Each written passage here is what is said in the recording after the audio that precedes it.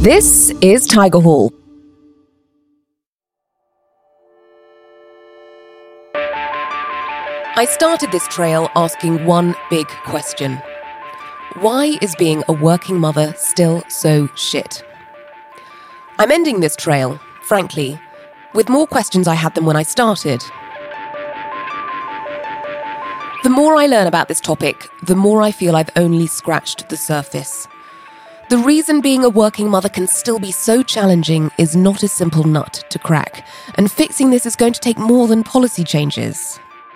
Working mothers are up against centuries of social conditioning, narratives we've accepted about what it means to be a mother or a father, and antiquated systems we grew up simply accepting. I'm so grateful to the 7 brilliant people I've spoken to in this trail.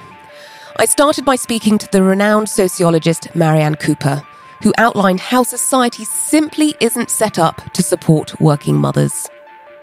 My next conversation was with Sheila Subramanian, who argued that normalising flexible working arrangements are key, but this doesn't come without its challenges. I then spoke to Lindsay Blakey, looking at things from an HR lens and discussing which policies can really make a difference.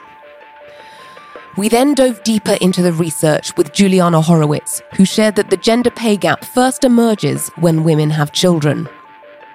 Mary Beth Ferrante talked about the disconnect she sees between organisations and mothers, and how the return to work after maternity leave must be managed better. Vrushali Gord generously shared her experience of being a single mother, and while she's an optimist, she's aware the odds are stacked against women in her situation. And lastly, we ended speaking to Shu Matsu-Post, a feminist husband and father who took 7 months paternity leave and argues more men should take the leave being offered to them to level the playing field for women. A common thread throughout all my conversations is a frustration that this still isn't better. In this day and age, where diversity, equity and inclusion seem to be on everyone's lips, but discussion isn't enough. As Sheila says, the pandemic has given us a unique opportunity to re-examine how things are done. So what will you be doing? What do you think of the conversations in this trail? I would love to hear your thoughts. Let me know in the comments on Tiger Hall. You can also reach out to me on LinkedIn. Thank you for listening to Why is Being a Working Mother Still So Shit? You've been listening to a Tiger Hall podcast. Quick favour, if you like this content, please hit the subscribe button so you never miss a new upload from us.